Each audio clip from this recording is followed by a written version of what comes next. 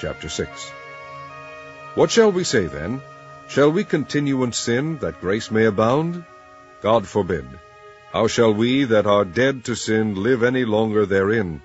Know ye not that so many of us as were baptized into Jesus Christ were baptized into his death? Therefore we are buried with him by baptism into death, that like as Christ was raised up from the dead by the glory of the Father, even so we also should walk in newness of life. For if we have been planted together in the likeness of his death, we shall be also in the likeness of his resurrection. Knowing this, that our old man is crucified with him, that the body of sin might be destroyed, that henceforth we should not serve sin. For he that is dead is freed from sin.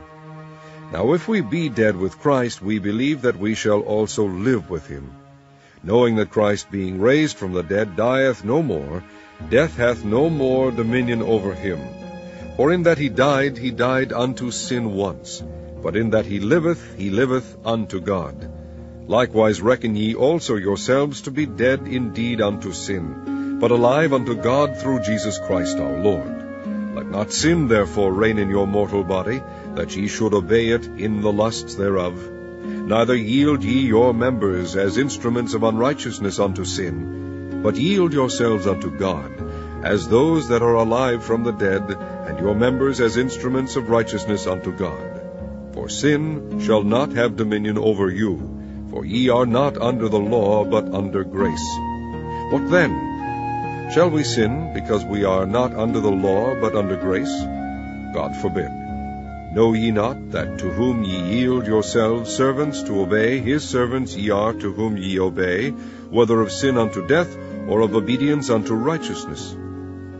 But God be thanked that ye were the servants of sin, but ye have obeyed from the heart that form of doctrine which was delivered you. Being then made free from sin, ye became the servants of righteousness. I speak after the manner of men, because of the infirmity of your flesh.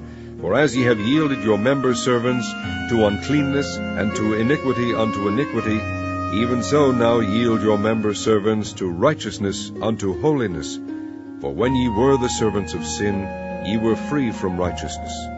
What fruit had ye then in those things whereof ye are now ashamed? For the end of those things is death. But now, being made free from sin, and become servants to God, ye have your fruit unto holiness, and the end everlasting life. For the wages of sin is death, but the gift of God is eternal life, through Jesus Christ our Lord.